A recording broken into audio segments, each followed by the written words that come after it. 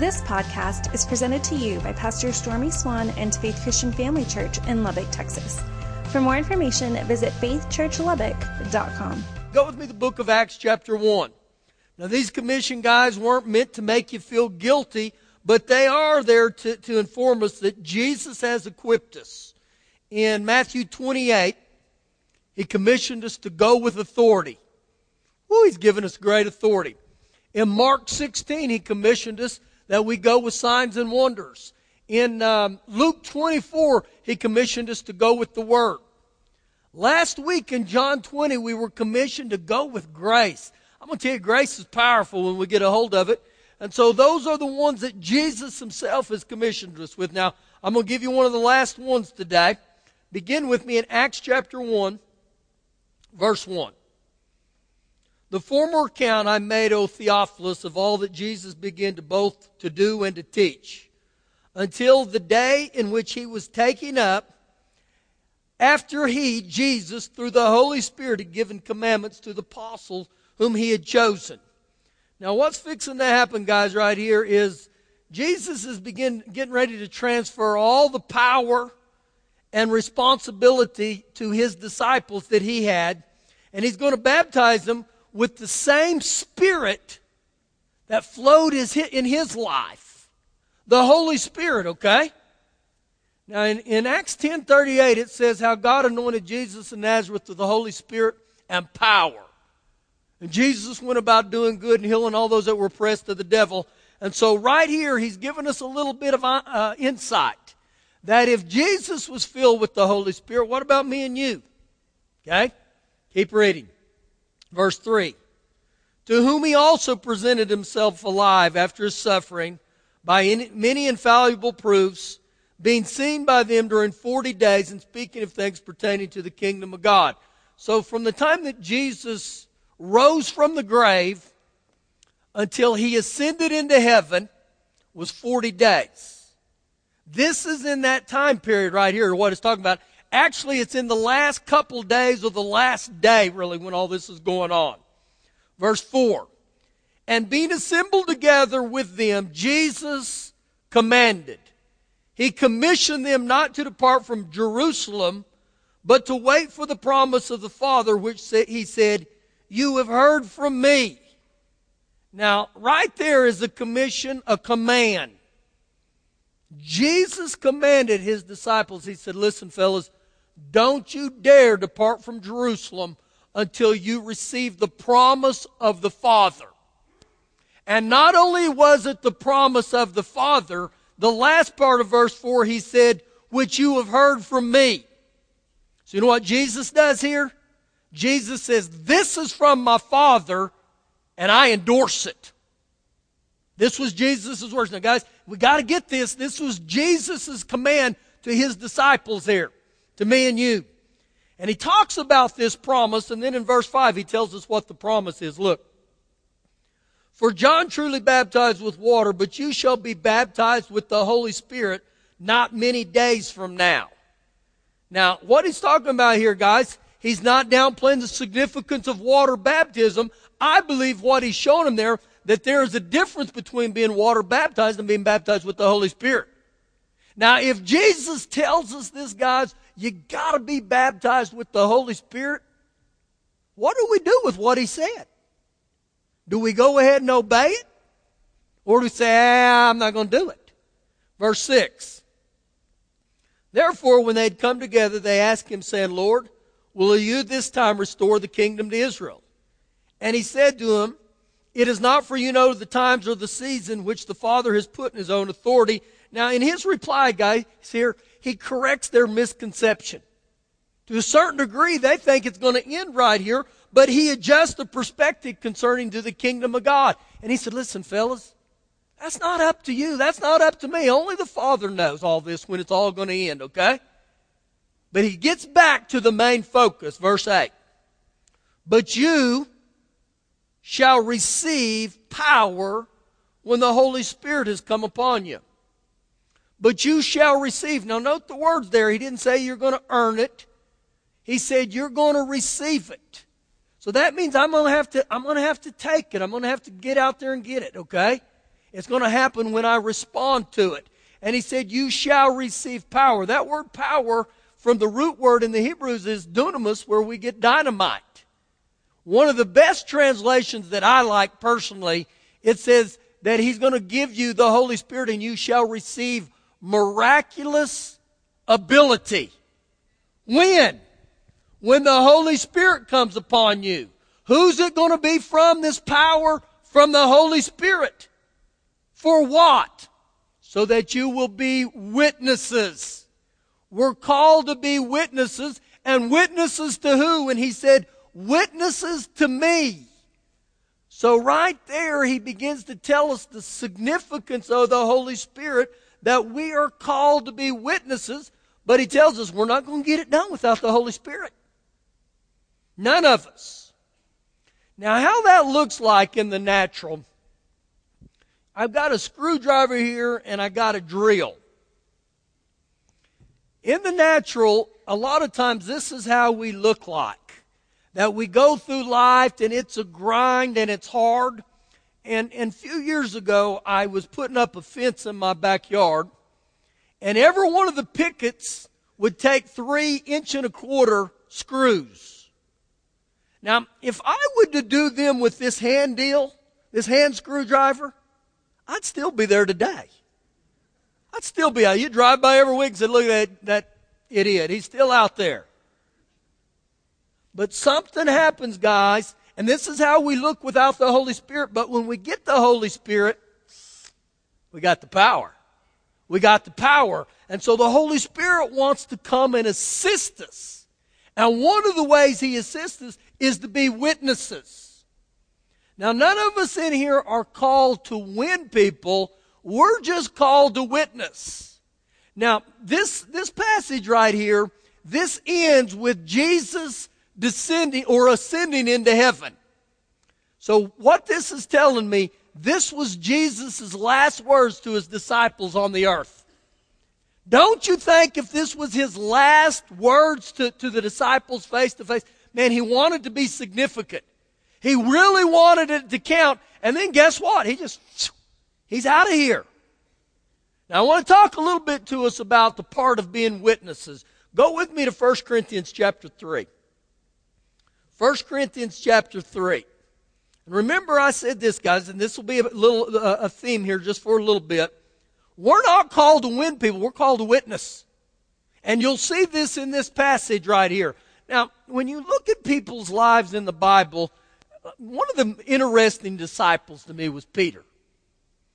Peter was notorious for causing trouble. Peter was notorious for running at the mouth.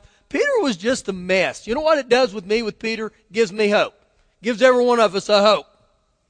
But when you look at Peter's life, up till this right here, when Jesus talked to him about receiving the Holy Spirit, Peter was a mess. But once I jump into Acts 2 and I find out that Peter had been filled with the Holy Spirit, stuff began to change with Peter. Peter is the very one in Acts 2 that he began to preach, and he quoted the prophet Joel in Joel 2, word for word. And when he began to quote him, he quoted him with a boldness. I think he quoted him so much that the other disciples were like, man, Peter's drinking those triple shots of Starbucks the way he's acting. Look at Peter. What happened to him? And when I study Peter in Acts 3, he's the one who laid hands on the sick, the blind man, and the guy received his sight. He said, in the name of Jesus. Acts 4, Acts 5, Peter preached with a boldness, so much that they imprisoned him. Acts 10, he went to the Italian man named Cornelius, and he spoke the word of God that this family got born again, and they got filled with the Holy Spirit. Now, I go back and look at Peter's life. The only thing that I can see different in his life was the Holy Spirit. And I believe the same command is given to each one of us in here. And you say, well, I don't believe that. Well, what are we going to do with what Jesus said? What about his words? 1 Corinthians 3, verse 5. Who then is Paul and who is Apollos? But ministers. One translation says carrying out servant assignment. Another says ministering servants. Through whom you believed, as the Lord gave to each one, as the Lord gave opportunity to each one. So he's telling me right here that Paul and Apollos Both were ministers. They spoke things to people because he said they believed them. Verse 6, I, Paul, planted, and Apollos watered, but God gave the increase. Now, what he's talking about here, guys, is anytime we go out and minister, and we tell people about Jesus, or we tell people about the Word of God, you know what you've done? You've taken the seed, the incorruptible seed of the Word of God, and you've planted it in people's heart. And if they don't get born again right then, that's okay. There's a seed that's planted in there. And before long, somebody else comes across their path, and they water them. You know how they water them? They speak the Word to them. They speak the things of God. I remember before I got born again, I had people that would begin to tell me about Jesus. Did I get born again the first time? No, I didn't. But people kept watering me and kept watering me. But I want you to see right there, who's the one who gave the increase? God was. So it tells me right there, our job is just to witness. Tell them the truth, but God is the one that's going to change them. Verse 7. So then neither he who plants is anything, nor he who waters, but God who gives the increase. Now he who plants and he who waters are one or equal. In other words, one's not better than the other. You know what that could look like? I may be able to go in life and I may be able to plant the word into Adam. But before long, I was going to say Ben, but you're not Ben. Will speaks the word to Adam, and Adam ultimately gets born again. You know what happens? They both watered and one planted. So ultimately they're the same. That's what it's talking about. Keep looking here. And each one will receive his own reward according to his labor. You know what this is talking about? In heaven there's going to be a great award ceremony. And every one of us, guys, are going to be given an award based on our labor. Based on how well we planted and how well we watered. Now, let me tell you a little bit about the award ceremony in heaven. It will put the Grammys and the Oscars to shame. It will put the Heisman Trophy to shame. The Cy Young winner. The music awards. They'll put all that to shame because the awards that are given here on earth, they're just temporary. When awards are given in heaven, they're eternal. And you know what's going to happen? Just like in the natural, if let me just use Johnny Football, the guy who won the Heisman Trophy. If Johnny Football was in the airport, you know what people would do? There's Johnny! Or your favorite actor, and you'd run up to him and get their autograph. I'm going to tell you, you know what's going to happen in heaven? When you see people that have kingdom rewards, you're going to know. I believe they're going to be decorated, and you're going to say, that was a person who moved the kingdom of God forward right here on earth. And I like the wording here that he says you will be rewarded according to his own labor. Do you know, to minister and witness to people on earth, it's a labor, it's a work. But oh, there's a great reward. Now look how he ends here. For we are God's fellow workers. You are God's field. You are God's building. According to the grace which was given to me as a wise master builder, I have laid the foundation and another builds on it, but let each one take heed how he builds on it. For no other foundation can anyone lay than that which is laid, which is Jesus Christ. Do you know what he's telling me here? The foundation of witness is Jesus. And we tell Jesus, we tell people what Jesus has done for us. And that's where Jesus, he'll take our testimonies and he'll use them. And you can begin to identify with people that may be going through some of this junk you have. It's easy for me, guys, to labor for people that have addiction, especially to alcohol. I don't have a problem doing that. I can sit there and tell an alcoholic, I've been there. I mean, Jesus set me free. This is what he's done. And so it's easy for me to get over that. God will take your messes and he'll use them to witness and to shine on people so they get saved. Now you begin to see this? And so right here, when I look at all this, I begin to look and I think, But within the church, something's missing. And that something isn't a something, that something is a someone. And the someone I'm talking about is the Holy Spirit. That we have downplayed the Holy Spirit so much. And I realize a lot of times within the church, we bring up the Holy Spirit. You know what people do? They'll shut down. Don't shut down on me. Don't think, oh no, Pastor's going Pentecostal on us today. Pastor's going Holy Roller on us today. No. Pastor's going to teach us some truth today about the necessity of the Holy Spirit, guys. I can't get away from what Jesus said, no matter what it looks like. Now go back just a couple pages to 1 Corinthians chapter 2. 1 Corinthians chapter 2. I believe part of the problem within the church is two things. Number one, a lack of teaching on the Holy Spirit. Just right here. Just the simplicity of this right here. Without the Holy Spirit, guys, I'm not going to have power. The second thing is the church hasn't emphasized the Holy Spirit. It's awfully funny, Father God and Jesus do, but the church, we haven't done that. Why haven't we done that? Well, I believe part of the problem is God wants us to live right in the middle of the road, where we live balanced. But it's bad news when we get out of balance. One way we got out of balance, and some of you will remember this, is when we started doing weird things in the name of the Holy Spirit. Stupid things, flaky things, goofy things. Can I tell you something about the Holy Spirit today? The Holy Spirit doesn't do weird things, and the Holy Spirit doesn't do goofy things. Men do. And I'm going to tell you right now, when you see stupid stuff that you don't find in the Bible, that's not the Holy Spirit, okay? You sound like you're fired up about this. I am.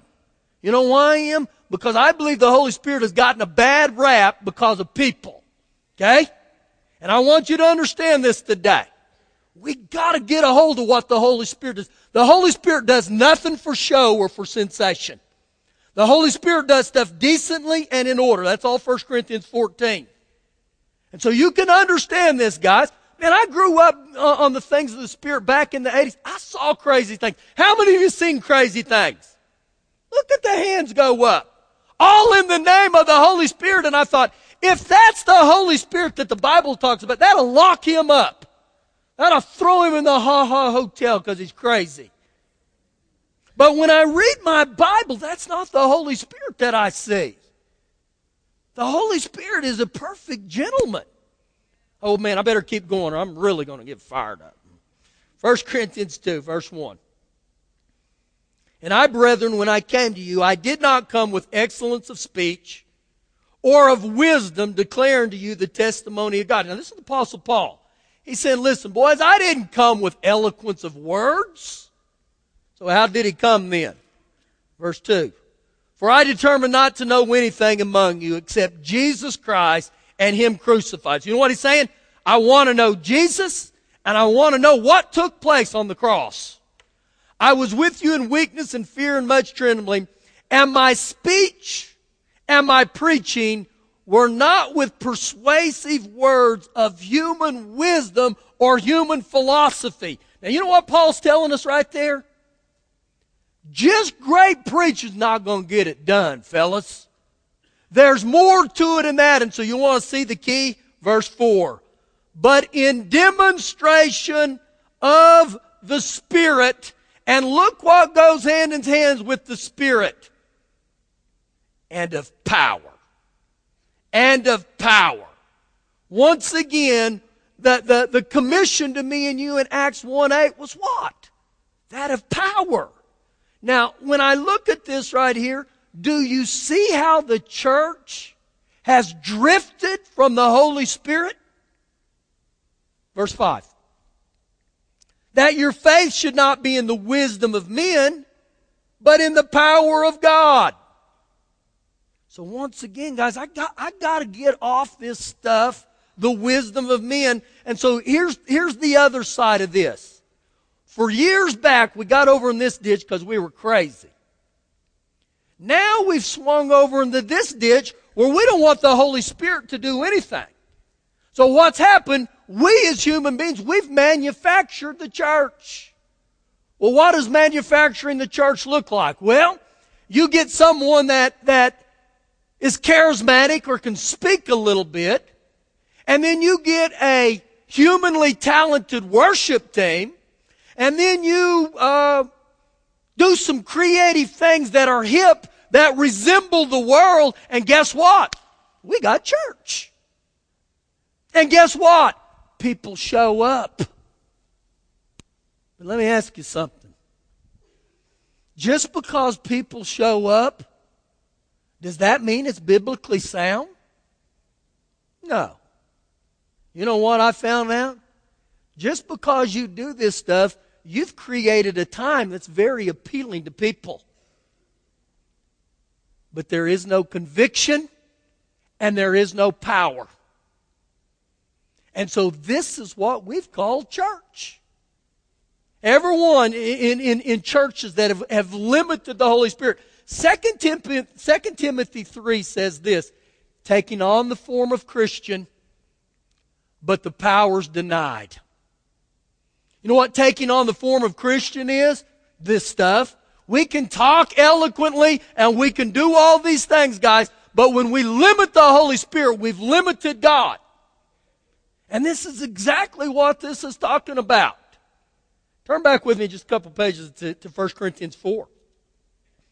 1 Corinthians chapter 4. Man, I'm telling you guys, I believe in the Holy Spirit.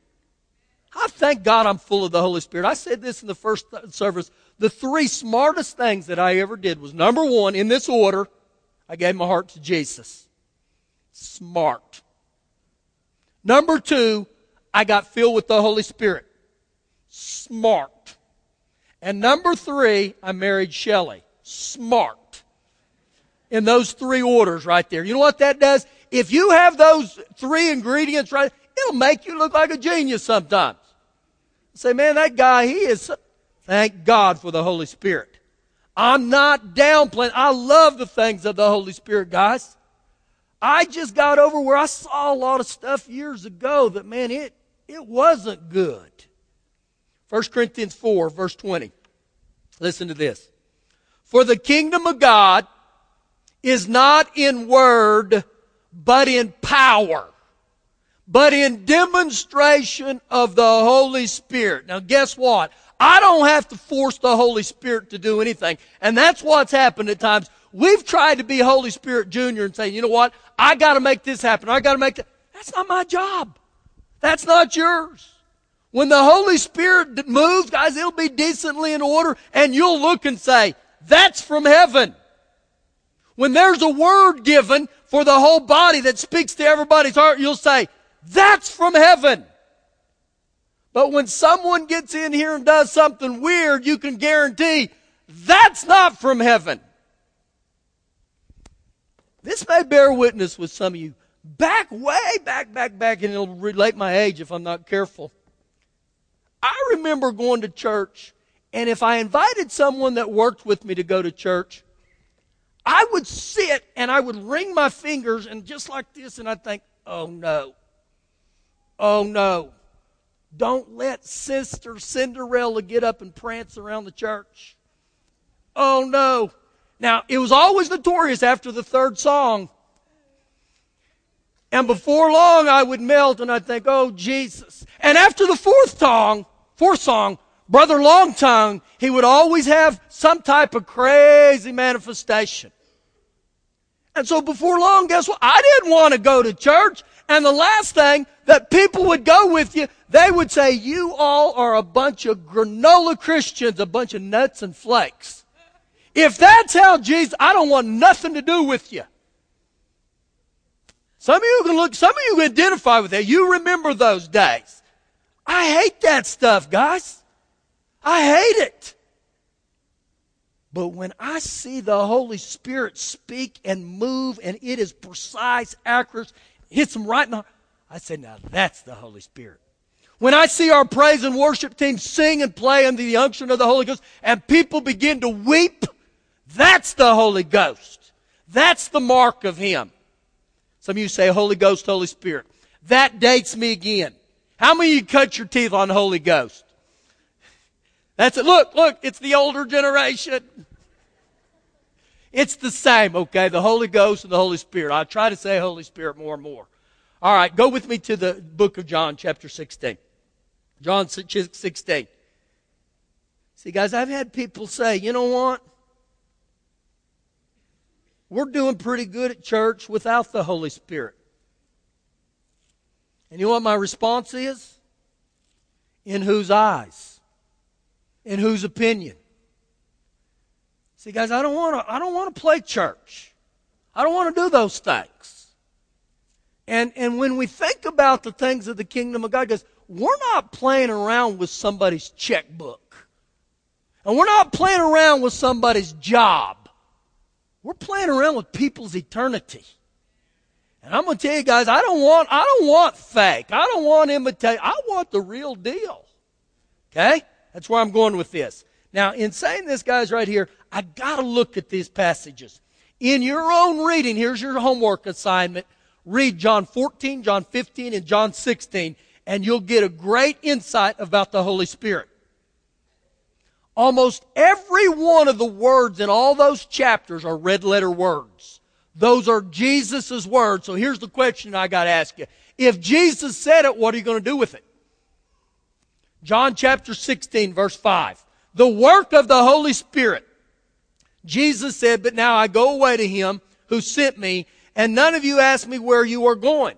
But because I've said these things to you, sorrow has filled your heart. Now he's talking to his disciples, and he said, listen, boys, I'm fixing to get out of here. I'm going to heaven. Why had sorrow filled their heart? They had run and hung out with Jesus for 3 years. He had been everything to them, and they're thinking, how can Jesus just up and leave us? Keep reading. Verse 7. Jesus said, nevertheless, I tell you the truth. Now, it wasn't as if Jesus had lied to him before, but when he said, I tell you the truth, I believe he's saying, boys, this is this significant. You got to get it. I tell you the truth. It is to your advantage. It is to your good. It is to your benefit. Actually, one translation says, it is advantageous that I go away. For if I do not go away, the Helper will not come to you, but if I depart, I will send him to you. Now, the loss of a bodily presence of Jesus, guys, will be more than compensated by the Holy Spirit. How does that look? Well, you think about Jesus in the natural. Jesus could only be one place at one time. Okay? Jesus couldn't be in Lubbock in New York. But he said, I'm going to send one called the Helper, and he's going to come and live on inside of every one of you. And he'll be with you all the time. And when he mentions the Helper right here, that word Helper of the Holy Spirit is sevenfold. That word Helper means he's my advocate. He's my counselor. He's my comforter. He's my helper. He's my intercessor. He's my strengthener and my standby. And so everything you're going to need in life is going to be found in the Holy Spirit. Woo, look what he says. Go, keep reading with me. And when he, the Holy Spirit, not it, but he, the third person of the Godhead, has come, he, the Holy Spirit, will convict the world of sin and of righteousness of judgment.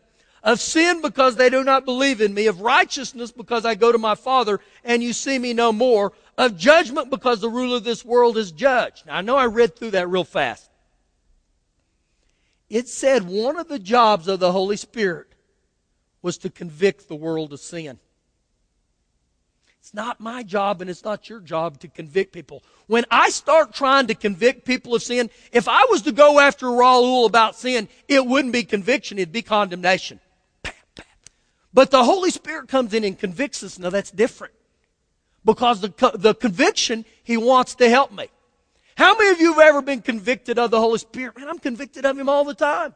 Can I give you an illustration of my life? If I was to go into Walmart after church here, and God forbid that I have to do that, but if I had to, and I'm over there waiting in line, and there's a big old Butterfinger right there, and I'm hungry, and I think, you know what?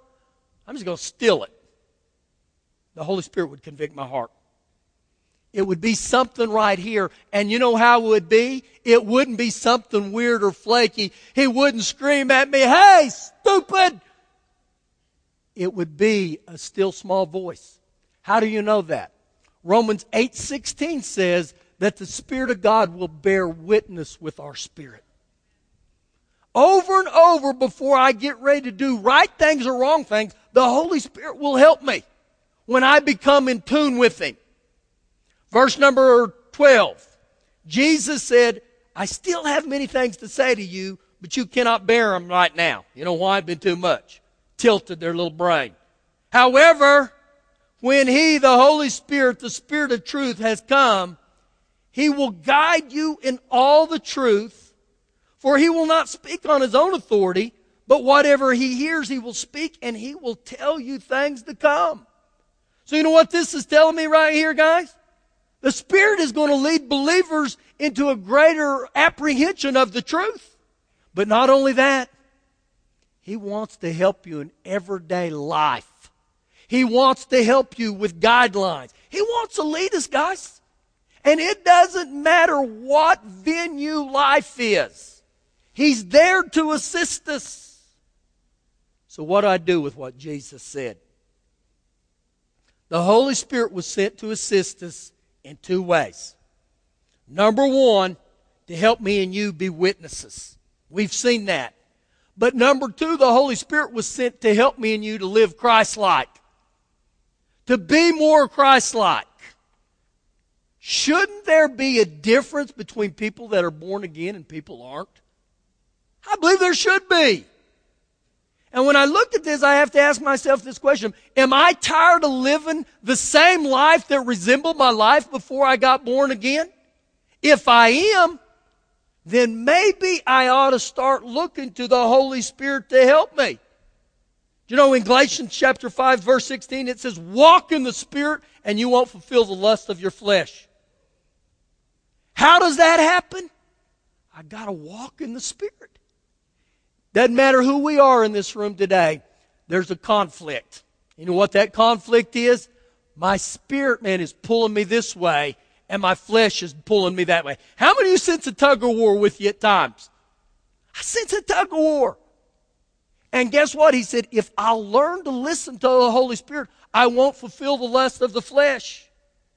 But without action and without fruit in my life, theology is really meaningless. You know what that means? I can tell people over and over and over about Jesus.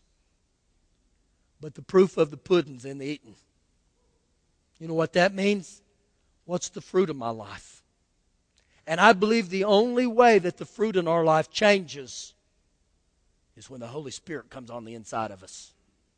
And He begins to work in me. And He begins to convict me. And He begins to teach me and lead me and guide me into the truth. But you know what He's waiting for? He's not a bully. He's waiting for me and you to ask Him, to receive Him. Look in Luke 11, and this is what we'll end with. Luke chapter 11.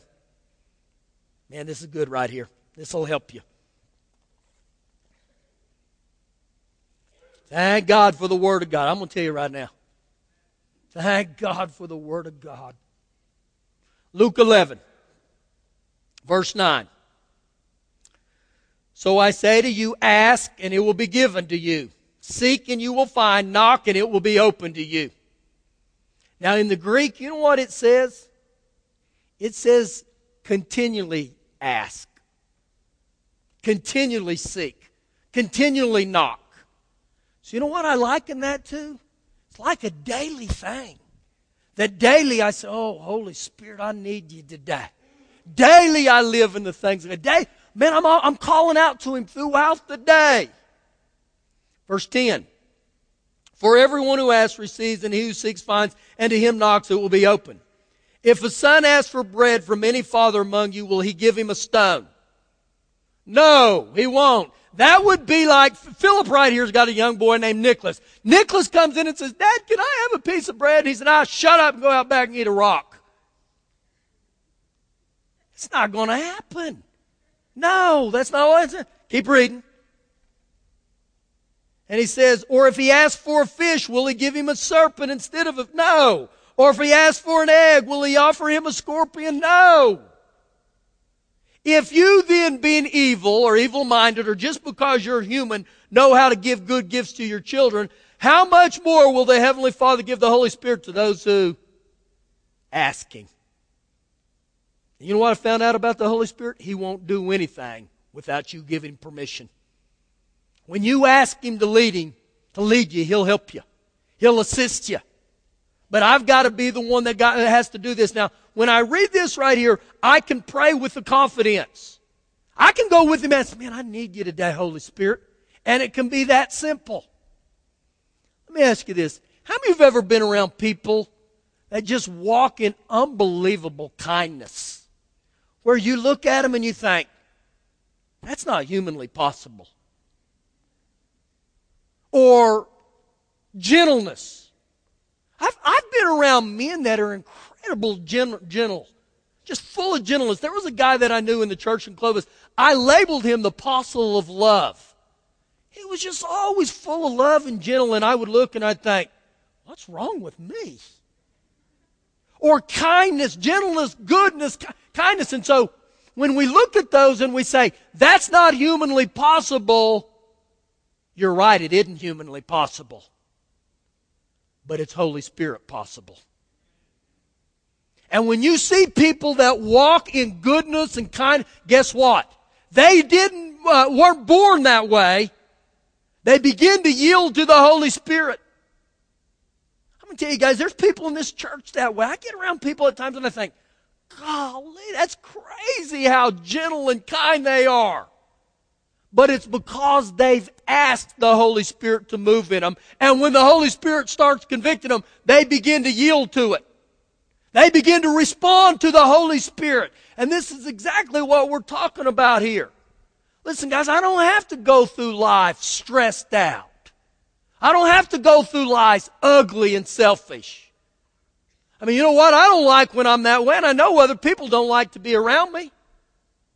So let me ask you some questions here real quick. I challenge you. Look at the fruit of your life. Let the fruit of your life be the gauge. What am I talking about? Let me ask you this morning, number one. Are you a witness for Jesus? Is there fruit in your life? How about this? Does the fruit of the Spirit found in Galatians 5:22 and 23, is it resembled in your life in any way? Can I tell you a little bit about the fruit of the Spirit?